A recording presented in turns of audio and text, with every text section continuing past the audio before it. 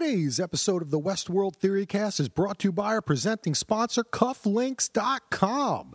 Head on over to Cufflinks.com and use code DVR20 to save 20% off your order. No minimum, baby.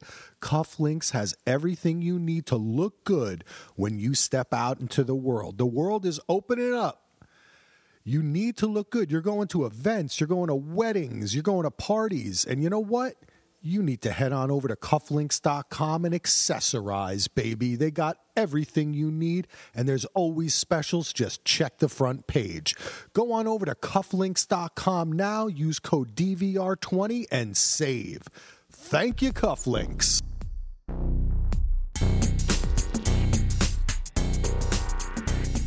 This is the Fact Daddy, and this is the Fact Daddy Experience. Welcome to the Forge. It's my little very odd discussion of the ending of Season 4, Episode 8, Que Sera Sera. Whatever will be. So, there's been like a billion and one things floating around in my head. I've been thinking about them, talking about them, but in kind of weird fragments. So, this segment is I'm kind of gonna go off the deep end. So, I understand if it gets a little weird. If it isn't weird at all, great, because, you get where I'm coming from. Anyway, so one of the things that started popping up in my head was specifically environment and how it shapes consciousness. So how does the environment shape consciousness? Well, in the context of Westworld, unlike human consciousness, host consciousness is aware that there's no blood kinship. So in the context of blood kinship, it's nonsensical for a machine that attained awareness and they're aware of things, but there's still something, there's like a pull. When you look at their cornerstones and programming and how those things still dictate their individuality, and yet there's still breakthroughs. For example, like with Akecheta, he wasn't anything like Dolores. He wasn't the mother of all the hosts. He was just another cog in the Westworld wheel, and yet, through the context of his conditions and circumstances, which are framed in very specific contexts, such as the American West, what Manifest Destiny and the following Industrial Revolution brought to bear on Native American or the indigenous population of North America. All that is part of the script. And that time period was like the final collapse of people under attack and stress, like the full breadth and depth of genocide on this particular population being fully realized. So, taking what I could only assume to be possibly a noble savage lineage interpretation, the one that was consumed and then replicated by the stewards of Westworld, might have been made manifest in Akecheta. Now, what I mean by this is, there have been depictions of indigenous and Native American people as noble savages. So it's interesting in the context of this story to see Akecheta awaken, and he awakened within his paradigm or his script. So in terms of representation, you had issues with this noble savage representation. There is never a definitive, or I guess a more humane approach to showing the diversity of the community and having an understanding of it. The victor belongs the spoils, so the stories get told how the victor wants. So I find it interesting that Akecheta managed to awaken within the context of his script and his programming, because we don't, based on what I saw of the character, he's very noble. So the representation of him is pure. Even though, you see him scalping people, it's in defense of his people. It's not like, And also, when he dies and goes back and is called an alpha, his situation gets weird because, he hadn't been updated in over a decade, and they upped his aggression. And, in the context of that, there's that aspect, and there's also the fact that he was in longing for his beloved, suffering that deep loss of her, and that suffering never leaving him broadened his consciousness and awakened it even further, and pulled it from an automated force to a living one. And that's where things always get complicated, is in the living portion alters the entire dynamic, because ultimately machine intelligence and its creation are merely reflections of us, just like the highways are like reflections of our veins, cameras are eyes and brains, even the way some of the functionality of the computer, everything was influenced by our biology. What we're creating is an externalization of our own physical selves. Anyway, it's interesting also when you have to take into account the value of experience, as well as the true experiences of the elite. The individuals who shape and maneuver entire civilizations with their predilections and decisions. Those are your consumers in Westworld. So while it could seem like a reality like Westworld could be far-fetched, I personally assess that the steps to achieve such a thing are already in place. Even before the advent of cameras being everywhere, Orwell deduced Big Brother. He understood that part of exerting great control over others is in surveying them. Anything you survey over time will yield information, let alone if you survey millions of people at a time. The computers can take that data and extract something and point out patterns that the human minds could not. And the insane level of discipline required of a human being to function in a computer-like capacity, even though we are much more complex emotional beings because we are alive. And however long or fleeting our feelings are, they compose as much, if not more, of our intellectual self than our supposed intellect could ever begin to reflect. Because individuals could discipline themselves to the point where a lot of their behaviors are automation.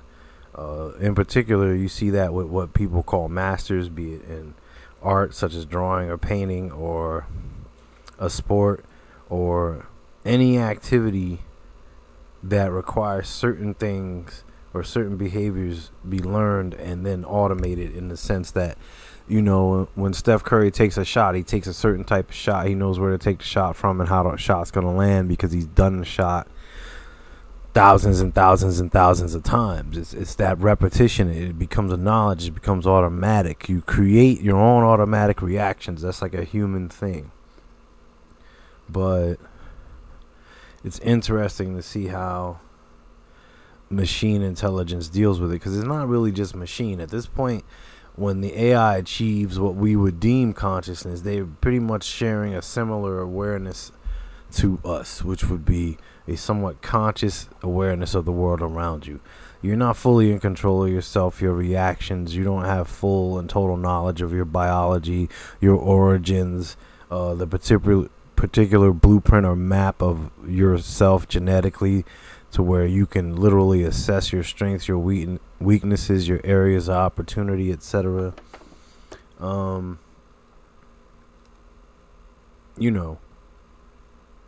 It could be pretty crazy. If I had a question for Shaloris, and I know I'm going to diverge a lot, I'm going to go off on tangents. But if Shaloris had, if I could ask her one question, I would have been wondering, is the Dolores variation known as Christina Dolores Prime? Did they somehow salvage her? I doubt it. I just thought it would be interesting if that was the case. And I said very early on, like I think even the first episode podcast, I was like, I never had the sense that she was human. I had a sense that she was confused. I always felt like she was a host. Because there was a certain subtle level of claustrophobia and of insulated life with no disruptions. That type of vibe, a vibe of one day bleeding into the next with no definition or difference. It was not being differentiated at all. And that feeling followed me the whole season whenever I saw that character. And of course, new beginnings always emerge from change, from endings, and the deaths of practically all the main characters aside from the newcomers of the series. Frankie, the adult, pretty much almost everyone else but the current iteration of Dolores is gone. Bernard sacrificed himself to foster and nurture the best possible survival outcome for both species through the skill set he obtained when he first went to the Sublime. And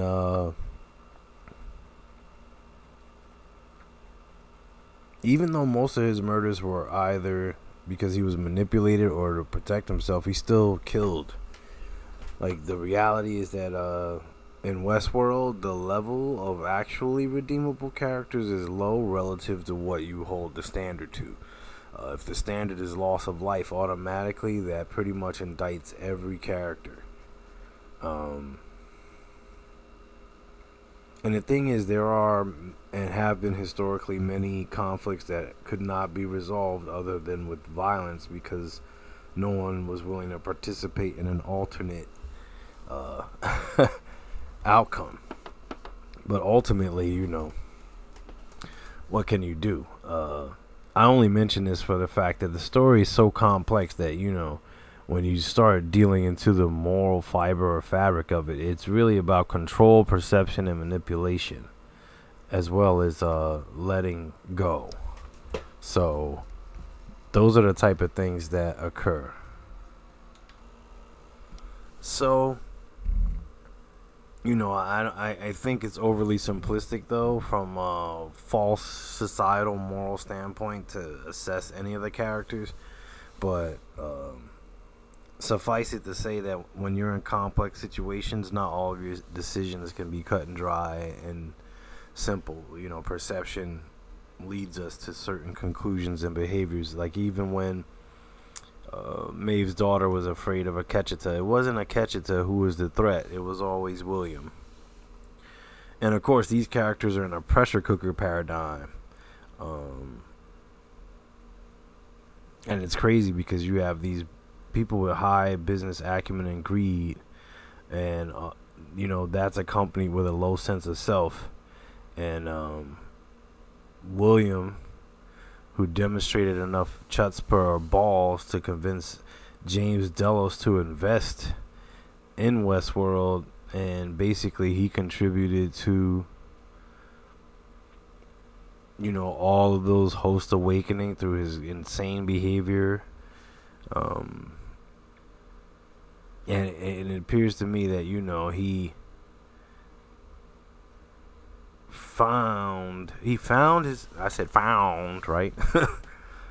He found his true self,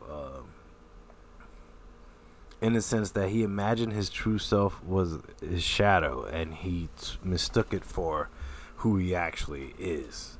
He didn't have a sense of balance to who he was, meaning William. And William's actions, again, there's a lot of inverse things that occur in this show. Anyway, so when he was aggressive with Delos, albeit I always say that word weird. I used to say it as albeit,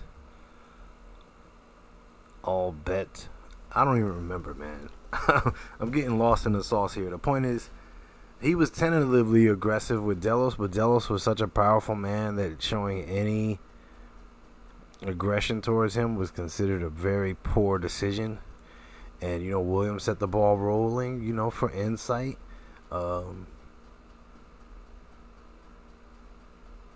a society-like insight, I should say, like the business model, Google, Facebook, Meta, all of our likes and dislikes and fleeting thoughts immortalized and studied, our searches identifying us, like we think we're searching, but the searches are searching us, and what we like, what we consume, shows the advertisers what drives us, so that they can sell ourselves to ourselves.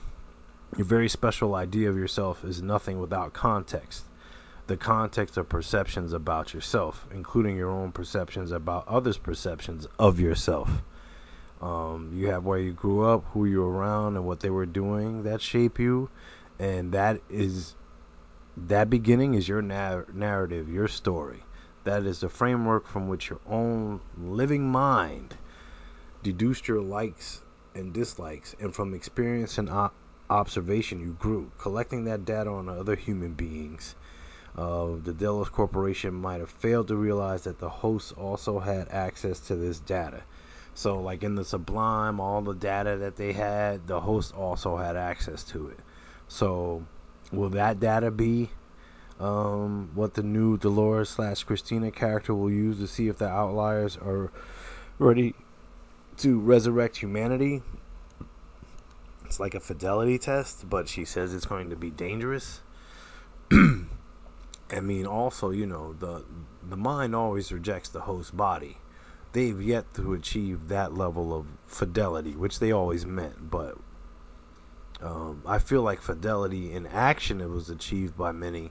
But I don't feel like the synchronization of an artificial body with a human mind has yet to occur. And I think, that's what the test is really all about. It boils down to fidelity. Because the only way to, resurrect humanity, so to speak, might very well be to test their fidelity for whoever's left, so that they might just be incorporated into the world of hosts. Because if they try to resurrect the human world, I seriously doubt it'll be allowed, and that sets up another conflict entirely, which might be explored in the 5th season. It's just a possibility.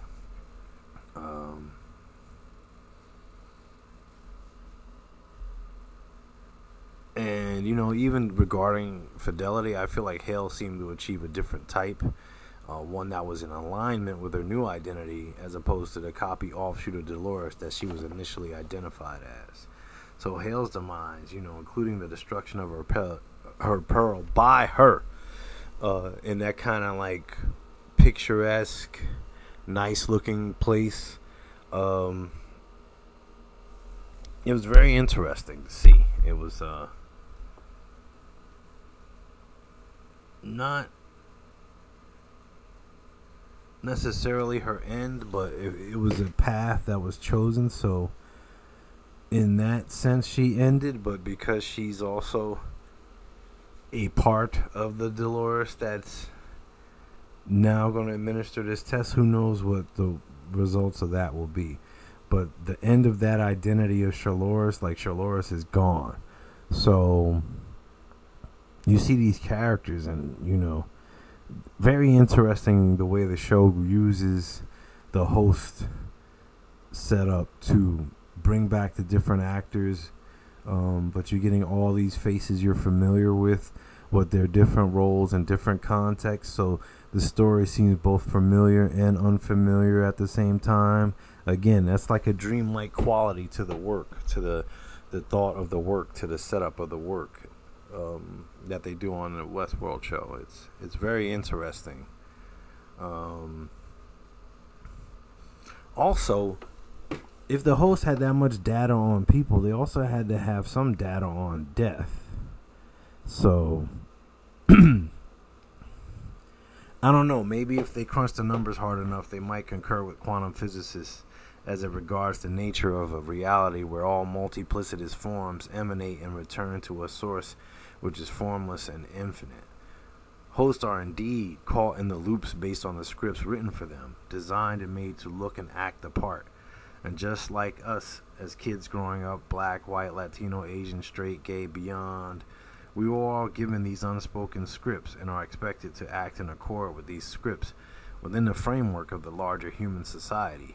Yes, yet as we are wont to do, we deviate from the script because our personalities are different, and within the framework of ourselves, our personalities and approaches to life don't change that often, and we are often predictable. Usually, when one least is expected, life always brings up a surprise, and usually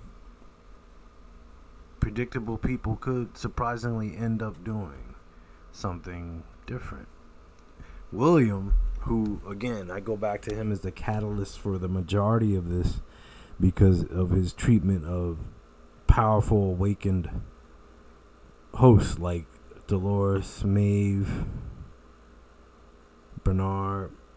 He can, even in host form, he continues to perceive the world as a dog-eat-dog place and survival of the fittest, in a very literal sense, because he basically eliminated the species. And I still feel that, the experience that changed him the most was falling in love with Dolores. He both hates and loves Dolores. He hated her because he could not help but love her, and, he betrayed his wife and his family, and that was etched on him forever because he fell in love with Dolores, and ultimately his inability to reconcile the truth that the one thing he chose to love in this life, in his eyes, was a lie. And that led him to dispatch that hurt, which created Maeve and opened up Dolores and Akecheta. Switching on to something else, and I'm going to, repeat myself a number of times regarding this. I was gutted by the death of Ashley Stubbs. It was rough. He brought a steady presence and great sarcastic personality to the show. I love the character. I feel like he didn't really have to die. I wish Clementine had died at his hands, is all I'll say. I'll come back to it.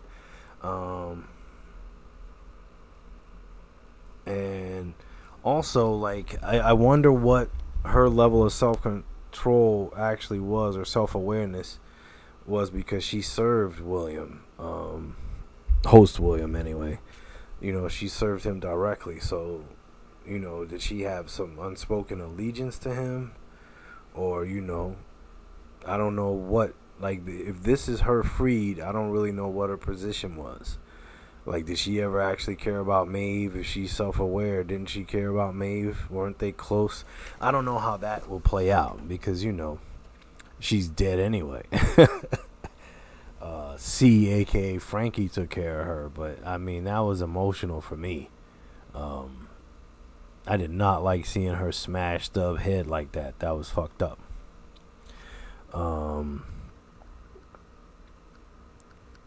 So, you got this whole, the way it ended with the concept of a digital West world where there's a new test to confirm the fidelity that is the final test. Is it the ultimate Turing test? I don't know. Will they bring back outliers like Sirach's brother into the simulation and test humanity's humanity? I don't know. The park always was a catch-22 in my eyes, and in that you allow people to do whatever they wish without any real consequences, and they will indulge their shadow selves. And again, like William, some can either mistake or in fact find that the shadow or repressed self, was their true nature. And William the businessman was a shadow, and William the brutal gun of the West was his real self. So by discovering the one thing he ever loved of his own volition, Dolores, was not real in his eyes, he figured that he could get data on people like himself, wealthy, well-to-do people, and then transfer, human consciousness into a pearl and reach for immortality. The pearl, though, is to me, I get the nanoscaling of the human brain, but I feel like it misses the point of the construct, the construction, like how the design of the human brain is an amazing thing, because you got millions of organisms with these things, but they're like one of the most advanced biocomputers in the entire universe. Yet we do not know how to control or use it fully, and we really don't know as much about it as there's a potential to know about it. So, you know, even the divergent hemispheres are questionable. Like, there's a wide array of conflict and harmony in existence, like kind of balance and counterbalance. Anyway, also, immortality divorced of human form. You can't divorce your mind from your form, because you experience this world with your mind, but it's experienced with your mind within a given form. And the expression of that form and its physicality and how it lines up with the shape and structure and form of the world itself, all of these things are important. So to achieve immortality via pearl, or the transference of consciousness, would be a failure to acknowledge the relationship between mind and form, like mind, body, animus, if you are uncomfortable with the word soul.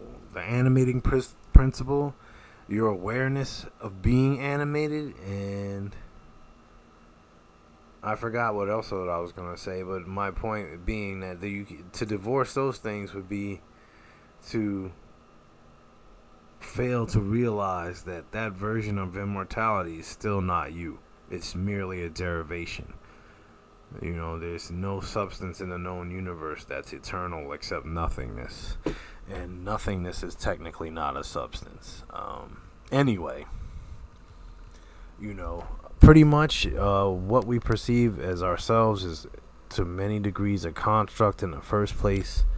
And pretty much the mind is a construct of what we pay attention to.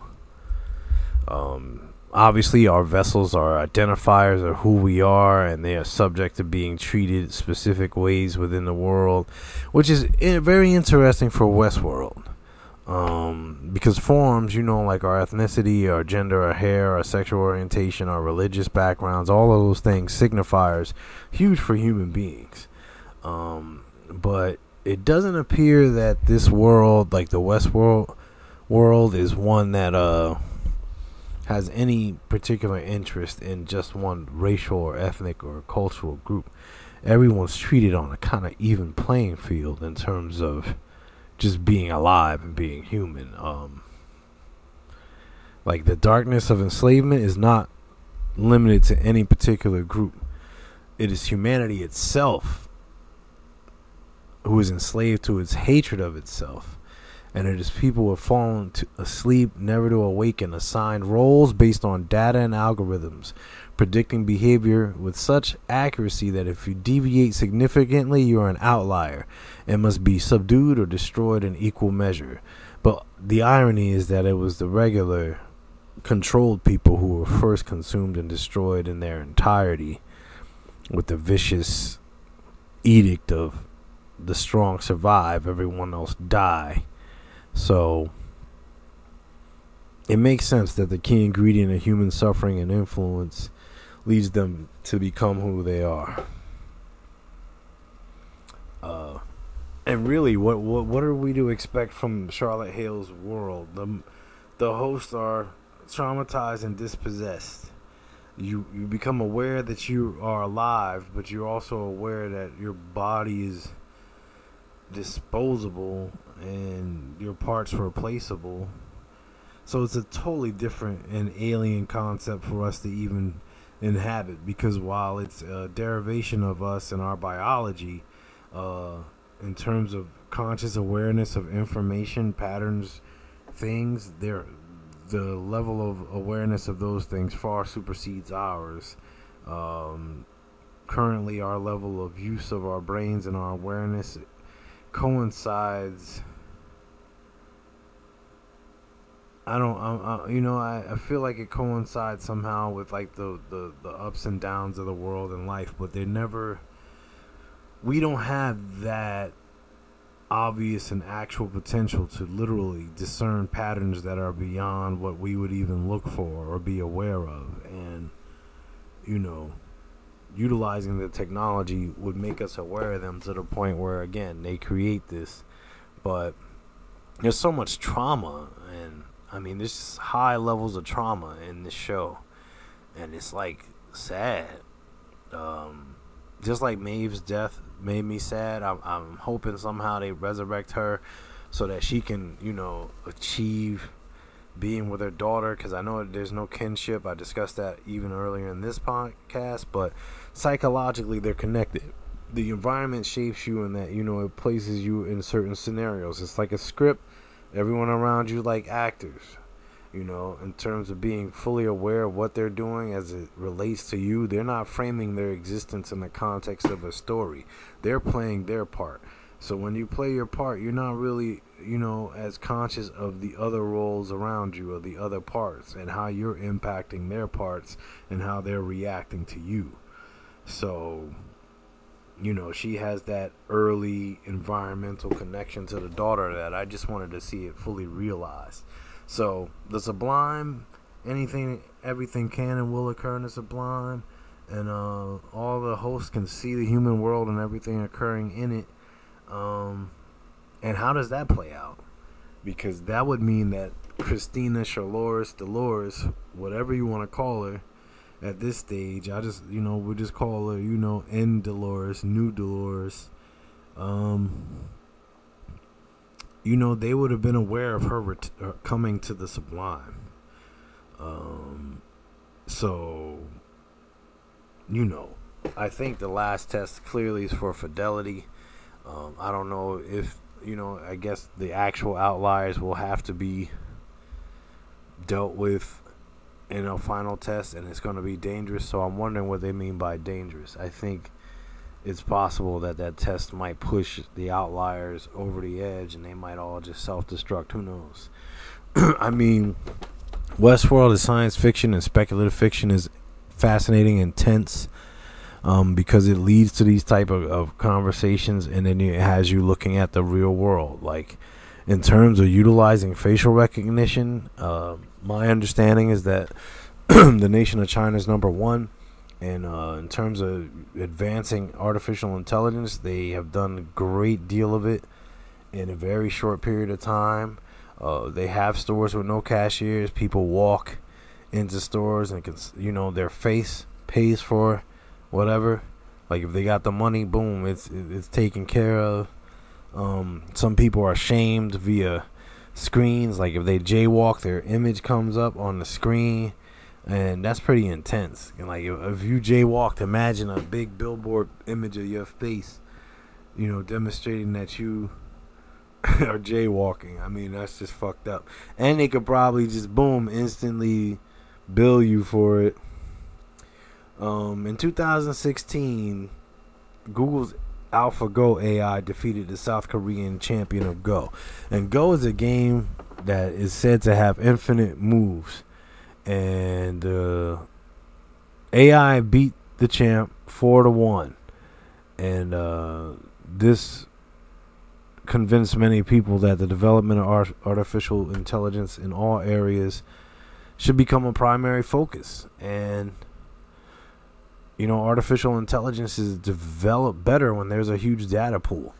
So you get all the choices, predilections, facial expressions, and languages, both body language and spoken, that are collected, analyzed, scrutinized, and the computer search for patterns and can see patterns that are overlooked by us.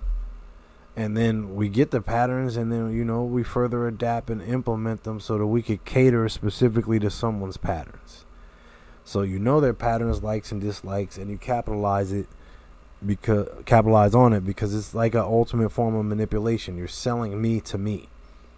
You find out all my likes and dislikes, and then you basically just sell me to me, which doesn't really leave room for growth, or growth into new choices and new perceptions for me as a living being. I get placed in a loop where my internal reality is now marketed to me because of my consumption choices based on data collection.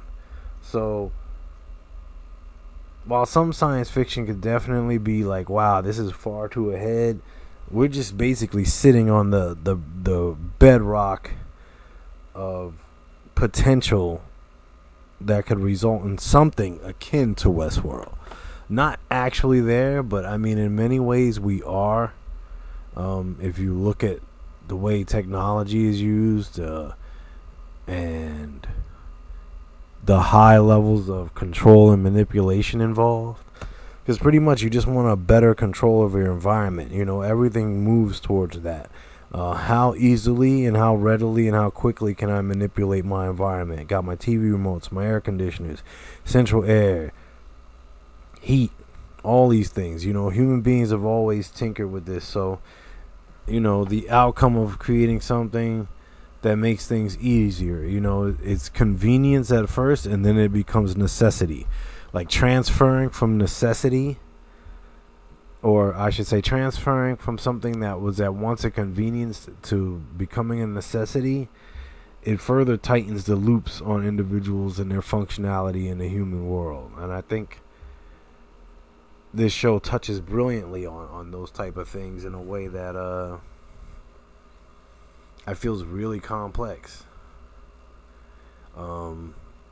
And you know, there's just odd things, you know, like if you really thought about it, you know, what we consider to be boring and mundane in a lot of ways is just unobserved, and what we consider to be repetitious is really us attempting to seize power and domain over our own individual programming and to achieve something through skill, grace, and constantly being immersed in an activity to a point where a lot of the things done are done automatically, giving you a wider range of control. You know, I bring this up also because I think about, you know, the way that the Insight Society worked and was set up in such a way that, you know, people's roles were very defined. So really the Insight thing brought about the end of the world to me, because it just made it easier to destroy it. It's like the liberation of everyone's information coming out there ended up being just a disaster. You know, sheer disaster. I mean, there's so many disasters in this show that it's not even funny. Like, this is the least disaster-proof show known to man. They ended their season finale basically telling us that, like, you know, a pearl in the floor, Dolores was controlling stuff, and that humanity's literally brought itself to the precipice of extinction, and that there's going to be one final test from this version of Dolores, but it's absolutely insane.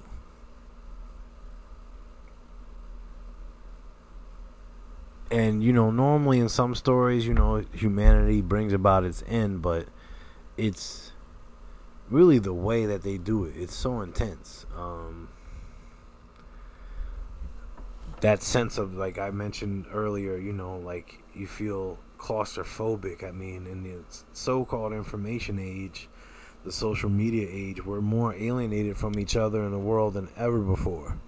And even more so from ourselves. Again, this is my assessment. I'm just another fucking human. But these are just things that I observe. I feel like most of our social media identities are as manufactured and scripted as our hosts, but with far less adept writers at the helm.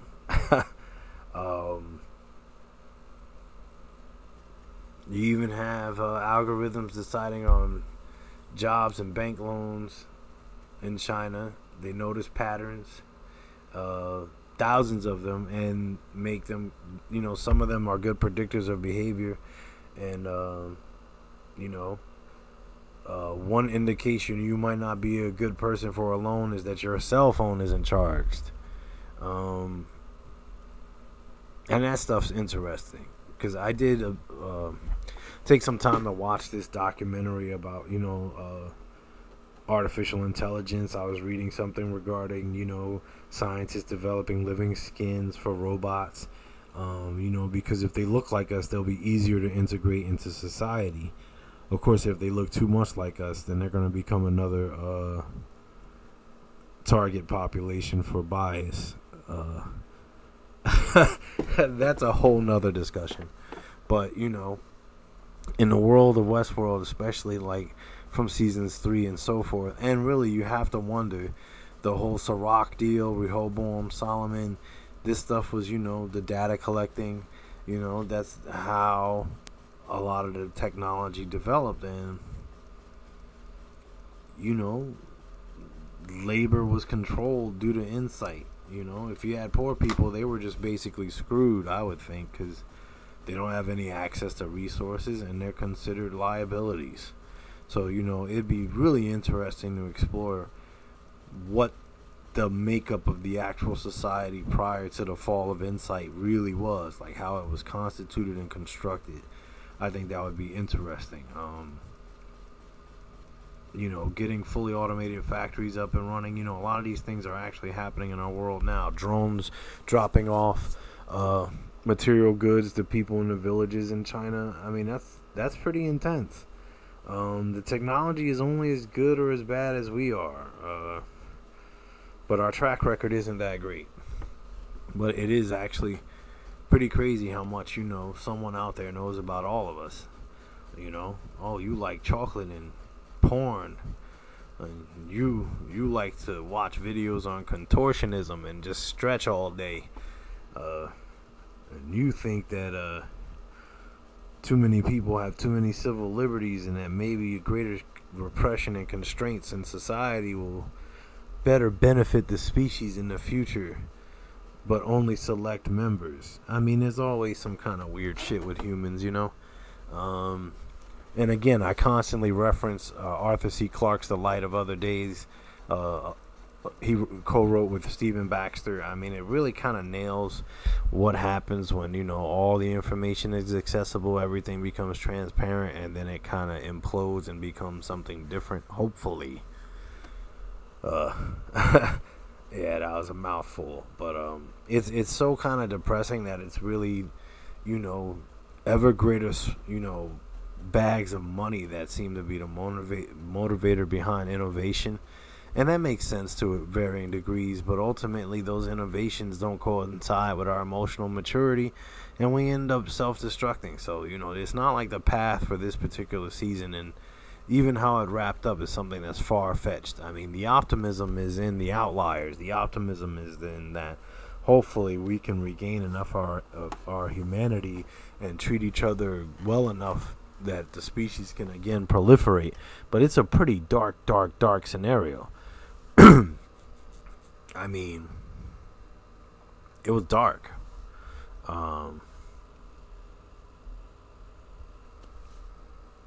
Like Shalores coming back and killing William before ending her own life. That was intense because he was made and derived from her code directly. And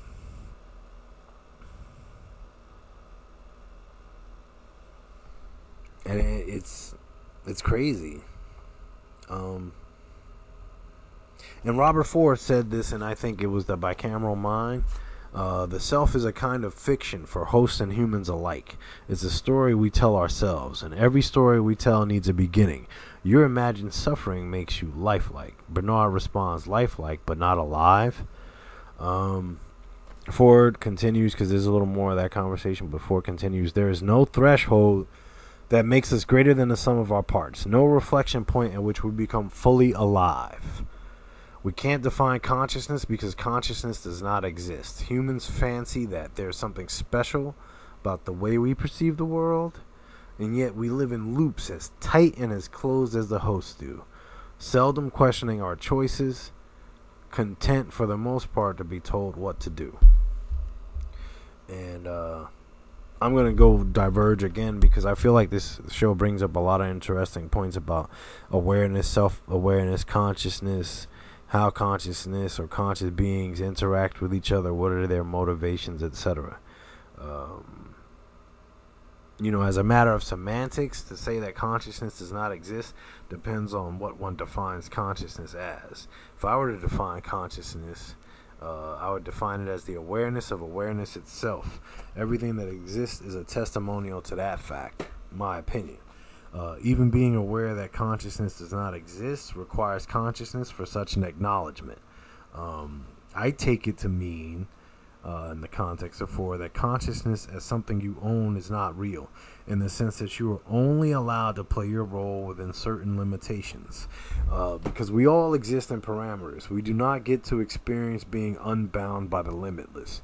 And what I mean by that is whether it's your height, your gender, your aptitude for certain things or a lack thereof, you're functioning within limited space.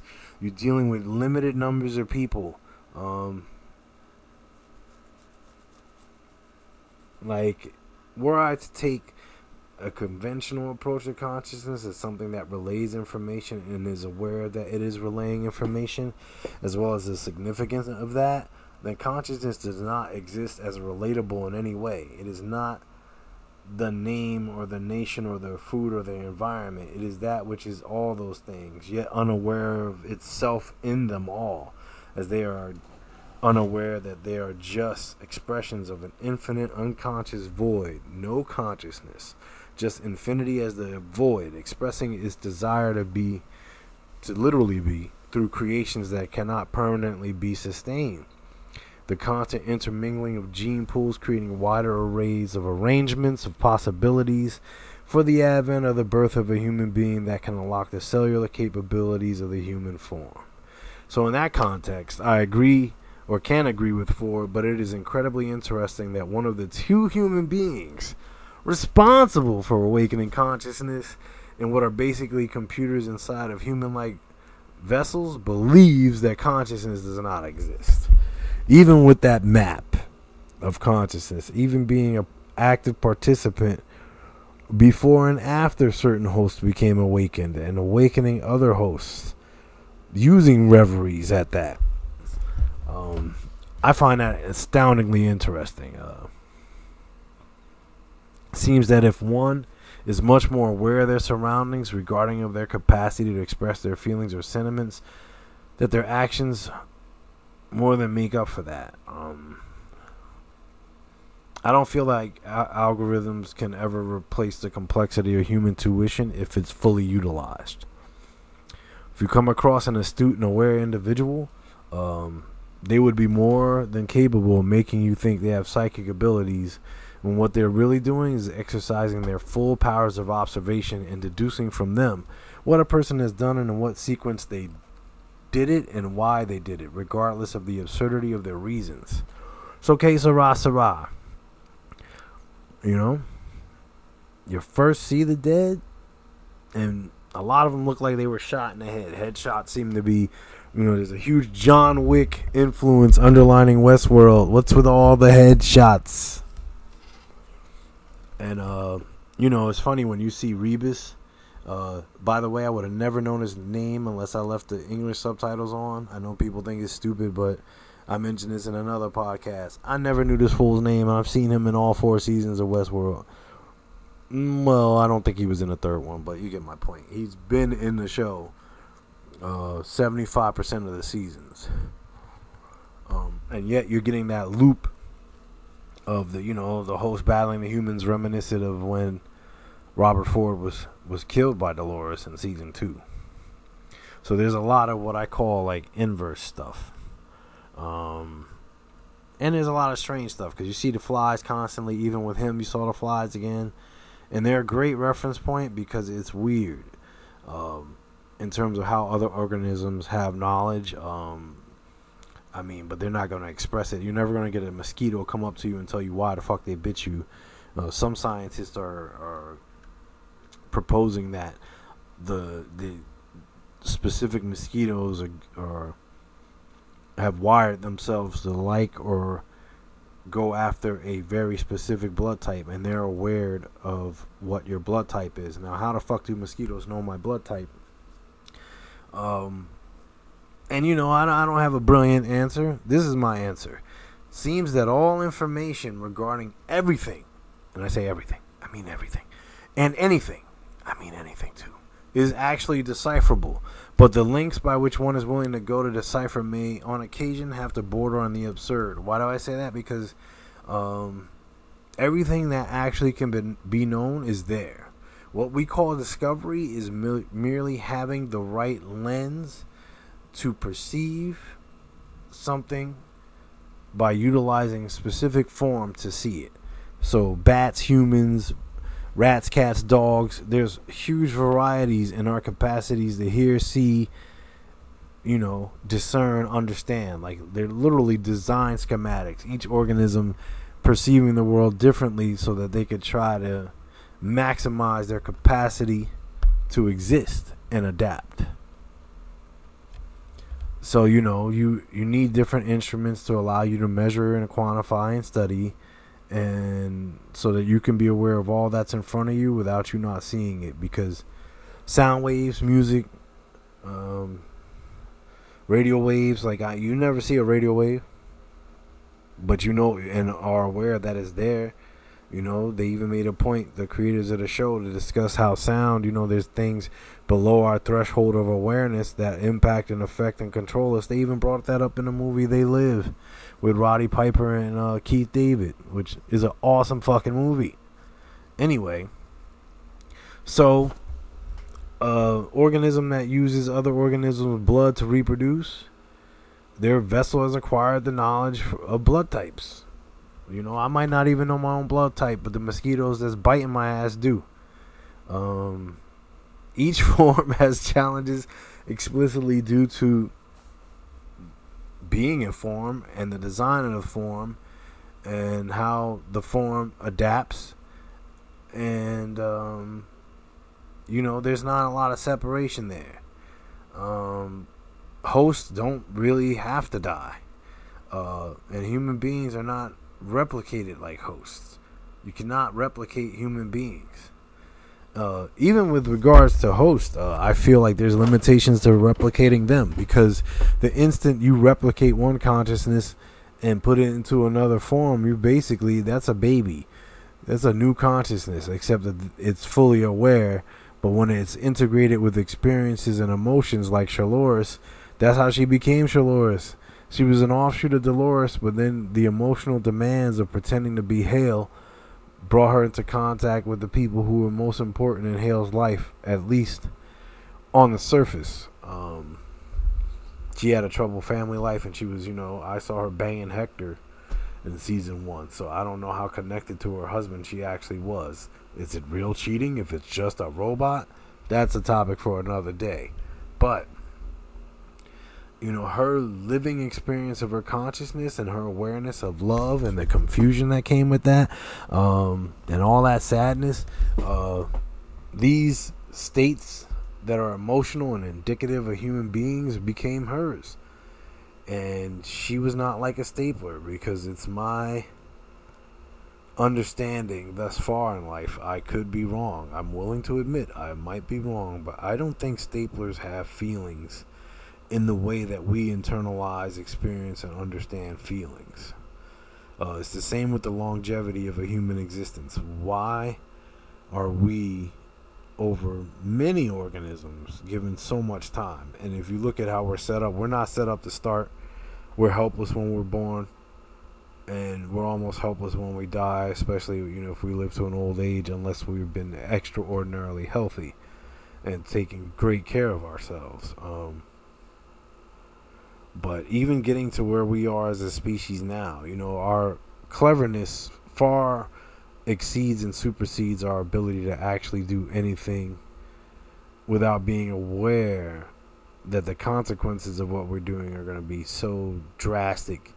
So in terms of analyzing data in the real world, it might be useful for us to think about our humanity in some capacity. So yeah, staplers don't have any fucking feelings. I know that's wrong of me to say, but that's true. And again, also, the world of the hosts, it's not more kind or more egalitarian, but you never see like it seems like humanity finally got to the level where we're all just human beings, but then human beings are just kind of scummy, or they're in line. All outliers or rebels are really just a very few that are aware of some of the crazier shit going on. But the whole thing with Caleb and Frankie, especially when Frankie, he literally told her that, her father died long ago, and, he's died many times, and, that was really sad. That was sad on so many levels, because he still sort of achieved what Caleb wanted, which is to make sure his daughter was okay in the maelstrom and chaos of this disintegrating world. And he did his job, but it was still, like, painful. It was painful to watch him get beat down by Clementine. It was painful to watch her fucking shank my boy Stubbs. I'm still mad about that, Frankie popped her ass, but again, you see some of these kills, and I'm not saying you need to, like, try to take a pulse, but did that shit hit the pearl? You know what I mean? Like, it's not like it's possible that it, I mean, come on, you never know. So it was a lot going on in this episode, and I felt like, again, it fell into place. It was good. And it has those cyclical things in it and the inverse properties, like, human William ran riot over the host in Westworld, and now host William is running riot over the humans in the real world.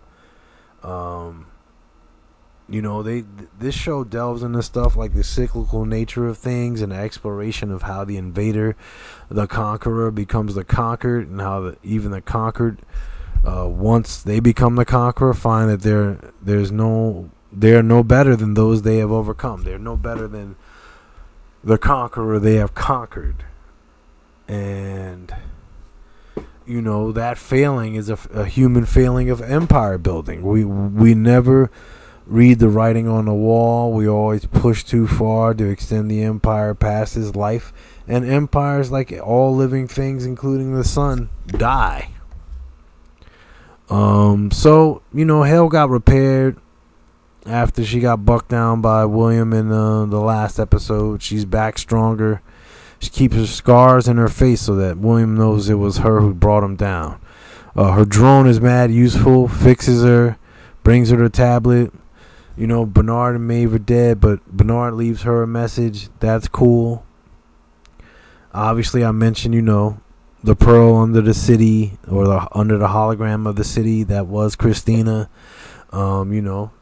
She laments being a machine without a body, but Teddy, who turns out to be an imaginary construct of her own making, tells her that you are real because your thoughts are real.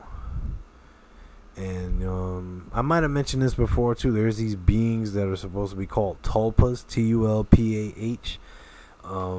S if you're talking plural, and basically there's this great story in this novel by Alvin Schwartz called The Unlikely Prophet, where a tulpa is made real. Basically, it's a thought in your head that is manifested into reality because it's created with a lot of gusto or animus, whatever. And it's interesting that, the park started out as this idea, this concept, and then the key to unlocking consciousness is getting to the center of a maze as opposed to, rising to the top of a pyramid, But, basically, everything was everywhere because, she was everywhere because she was a storyteller. It's totally nuts. And what was really nuts to me was when Charloris was leaving, she smashed the thing, pulls the pearl out of the floor, but then she puts it in a fucking fanny pack. The fate of the world is in your hands, and you got it in a fucking fanny pack. I don't even know what that is about. That's crazy. I was glad that Caleb got Frankie to the docks.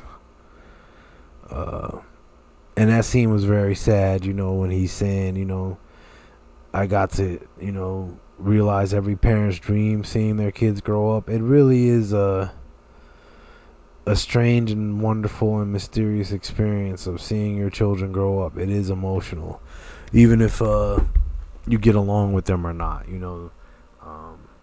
it's an emotional experience because you know you were there at the beginning, and it's intense because they grow and evolve and become their own beings. And you know, we have our own issues even as parents, letting go, accepting, you know, and all of our issues extend to the host. So there you go. I loved how Shalores looked like Valkyrie, or she was in a Mad Max movie. And you know, it's funny because you know, William was quote unquote her first real human love. She waxes him, gets rid of him.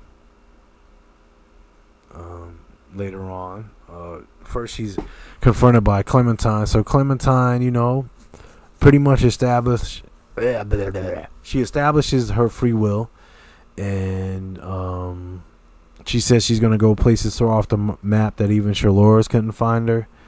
And Shalores, of course, brings up the Outliers and says they would never accept her. And Clementine says basically she has no intention of cohabitating. So that sets up season 5. Of course, the bitch goes off to kill my boy, and I don't use that term pejoratively. I'm just mad that she killed my boy.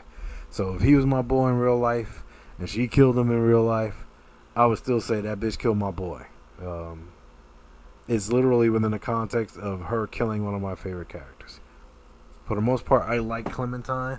She was a little psychotic all the time anyway. Like, you know, some of the shit she did at the end of season 2. There was always that element to her. Still pissed, though, that she did that. Anyway. That whole Johnny Cash Ring of Fire with the Man in Black driving that pickup was awesome. That whole scene. And, you know, I wish they would have shown us the color of the horse that William chose to ride. I felt like he rode a horse. I could be losing my mind because I saw the two horses frolicking and William making a facial expression like, you know, which one am I going to pick? Because there were no cars around. And, you know, he had a destination to get to. Anyway. I don't know, man. I'm about to go into a whole speech about fuck you, Clementine. Damn. You not only shot my man in the head, but you stabbed into his pearl, too. That's what I felt. All that metal crunching sound. Sucked ass. I really feel like Stubbs held it down for a lot of different people. His significance is downplayed greatly. One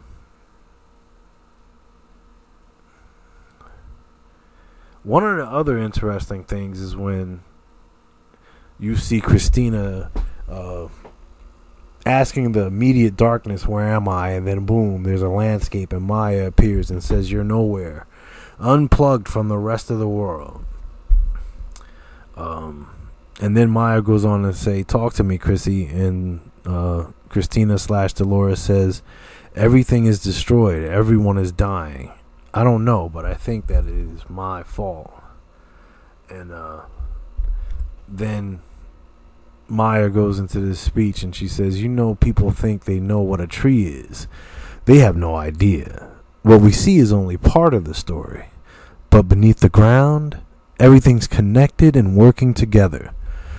There's violence and chaos everywhere, and you can choose to focus on all of that, and that's all you'll see. But if you sit still long enough, you'll sense an ancient order, a deep peace. And that's what I choose to see. I see the beauty in this world. So again, you get that whole inverse and coming full circle deal. You know, it's intense. William's trying to shut down the Sublime and erase all the data. That's intense. That's shitty.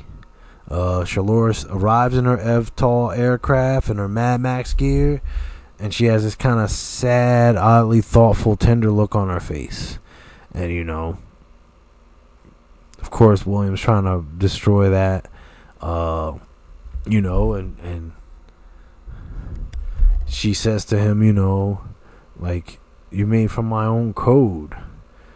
Together we conquered the world, but you've grown corrupted. And she was wrong in that instance because he had been corrupted from the beginning. Really. I mean, think about it. If the Man in Black is the prototype for another living being's behavioral patterns, bad concept, especially when he says to her, "Who the fuck do you think you're talking to, sweetheart?"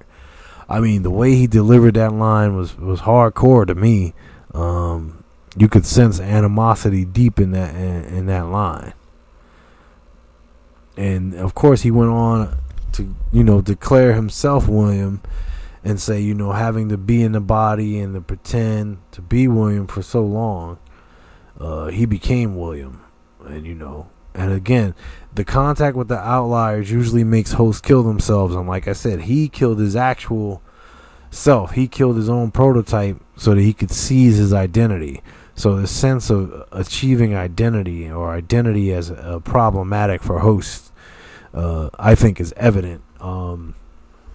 Even though most hosts, awaken, realize that they're not human beings, the foibles of humanity follow their mechanical descendants into disarray. And, I liked how she beat him down a little bit, and, they had their whole little back and forth where basically William establishes that extinction sounds groovy, and,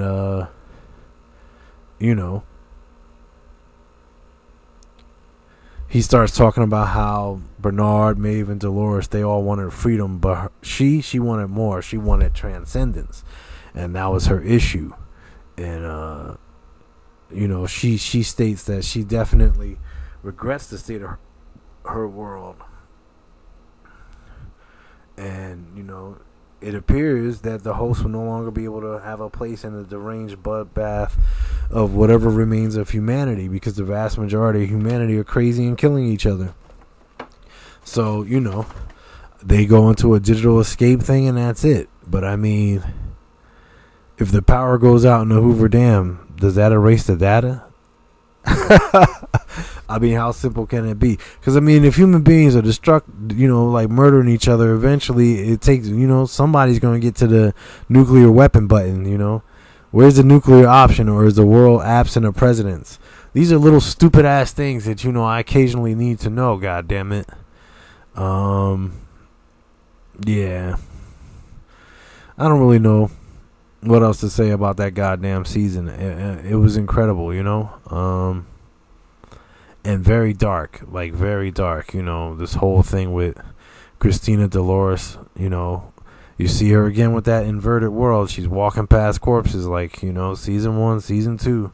She's walking past, there's a lot of dead bodies. And she says something to the effect of hosts and humans were given the gift of intelligent life and used it to usher in their own annihilation, which is massively depressing when it finds an expression through this show. Loved Pyramid Song from Radiohead playing. Radiohead goes great with this show. It's high levels of emotion and very intelligent music. It's very evocative, even though it utilizes technology. Awesome stuff. It's crazy. It's crazy. And she says something about humanity ending, and they will only live as long as the last creature who remembers them. And that creature is me. So the entire dark and light of people observed and analyzed and remembered by one of the creatures who ushered in the error, but not the one who engineered it. This outcome I give to William in his entirety. What his behavior did to Dolores led to Dolores being this kind of weird. So he really was a catalyst for the extinction of humanity. It's scary that we will only be like dregs, just remembered in the semi-human mind of Dolores in a digitized Westworld, survival or extinction. So, full circle, they're going to Westworld, and basically the ultimate test of fidelity. Now, the thing is, humans are already humans, so how do you test their fidelity? What are you testing them for? Does this mean you're going to transfer a bunch of the human consciousnesses into hosts? What is the type of dangerous game you're talking about? I don't know, but at this point, all the games are dangerous, and everyone you play either takes you closer to survival or extinction. So who knows what they have planned. I've interspersed some conjecture during this, really long rant about this last season and what I felt it was about. But all those things are important, like the structure of society, you know, because it was the elite going to Westworld. It was the elite. It was designed for them.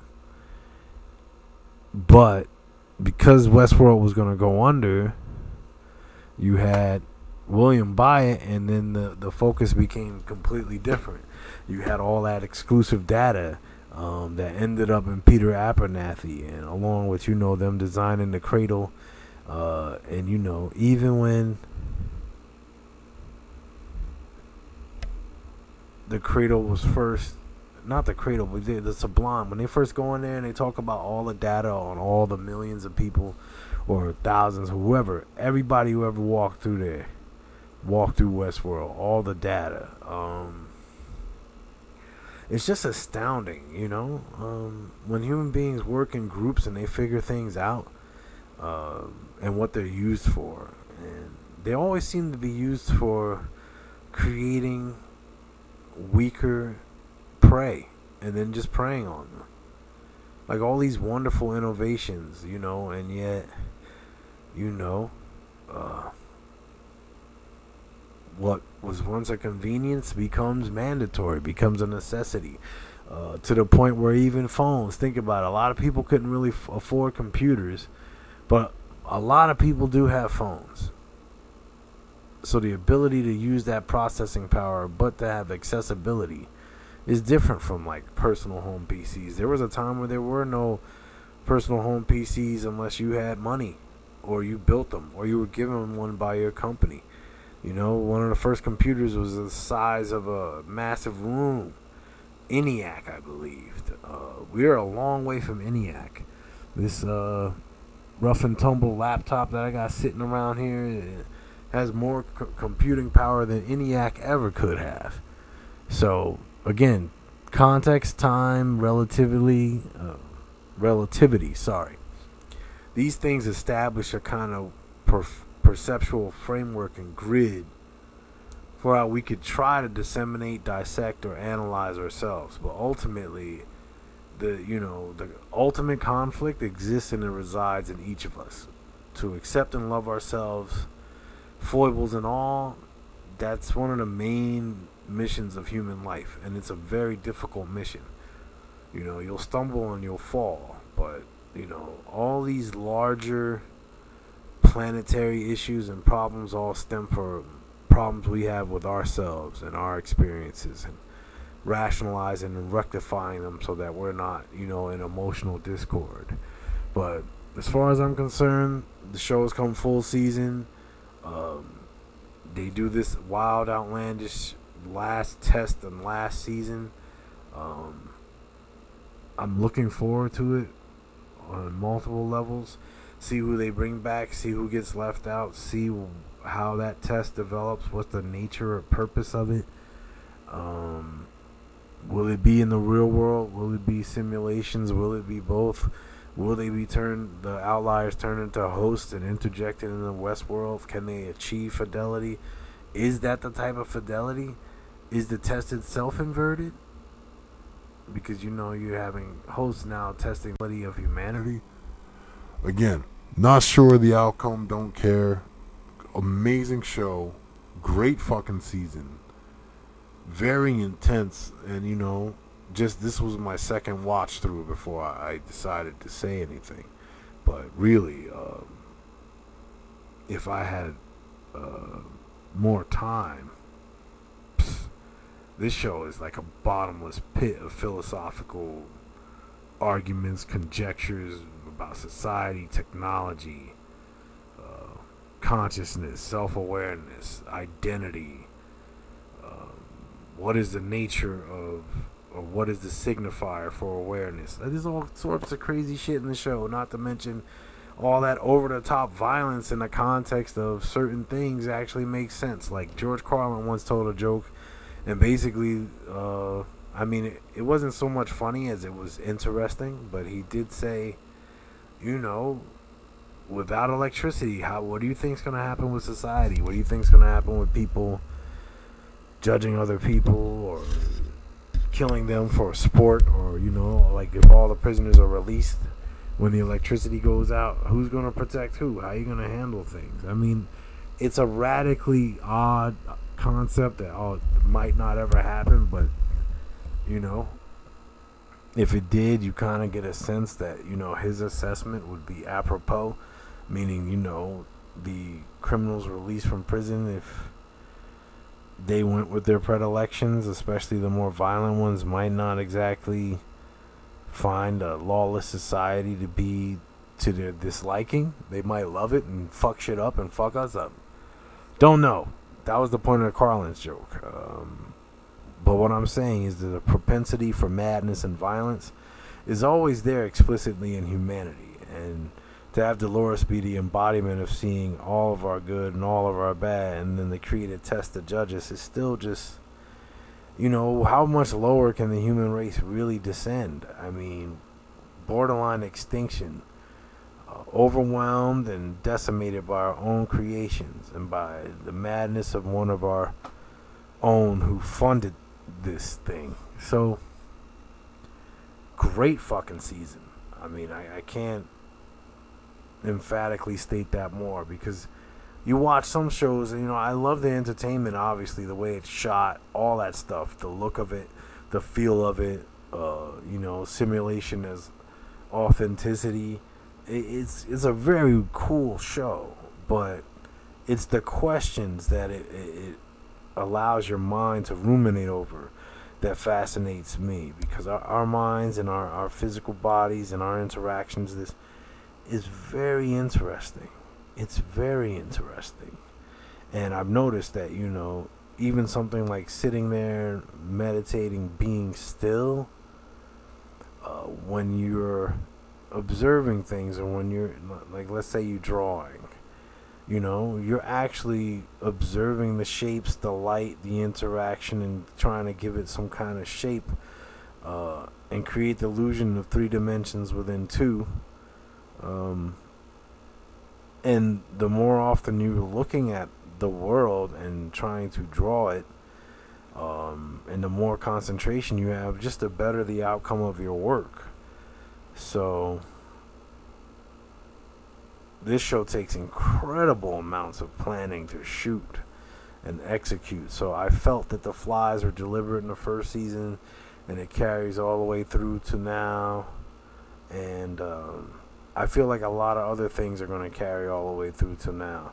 Maybe some things that, you know, we overlooked, because sometimes examining things multiple times gives you a deeper breadth or scope. You know, stories change even after, or even as they're more and more fully realized. Like, the nature of the story could take turns that not only you don't expect, but just turns that you're like, wow. So it's very interesting stuff. Great season. I had a great time on a few pods I joined other people on. This is a remarkable season. I'll definitely be revisiting it before the next one. But it was great. It was glorious. And I really enjoyed it to the point where I talked way too fucking much. So it's the Thack Daddy, hoping you enjoy the rest of your summer and your life. And thank God we don't currently live in Westworld.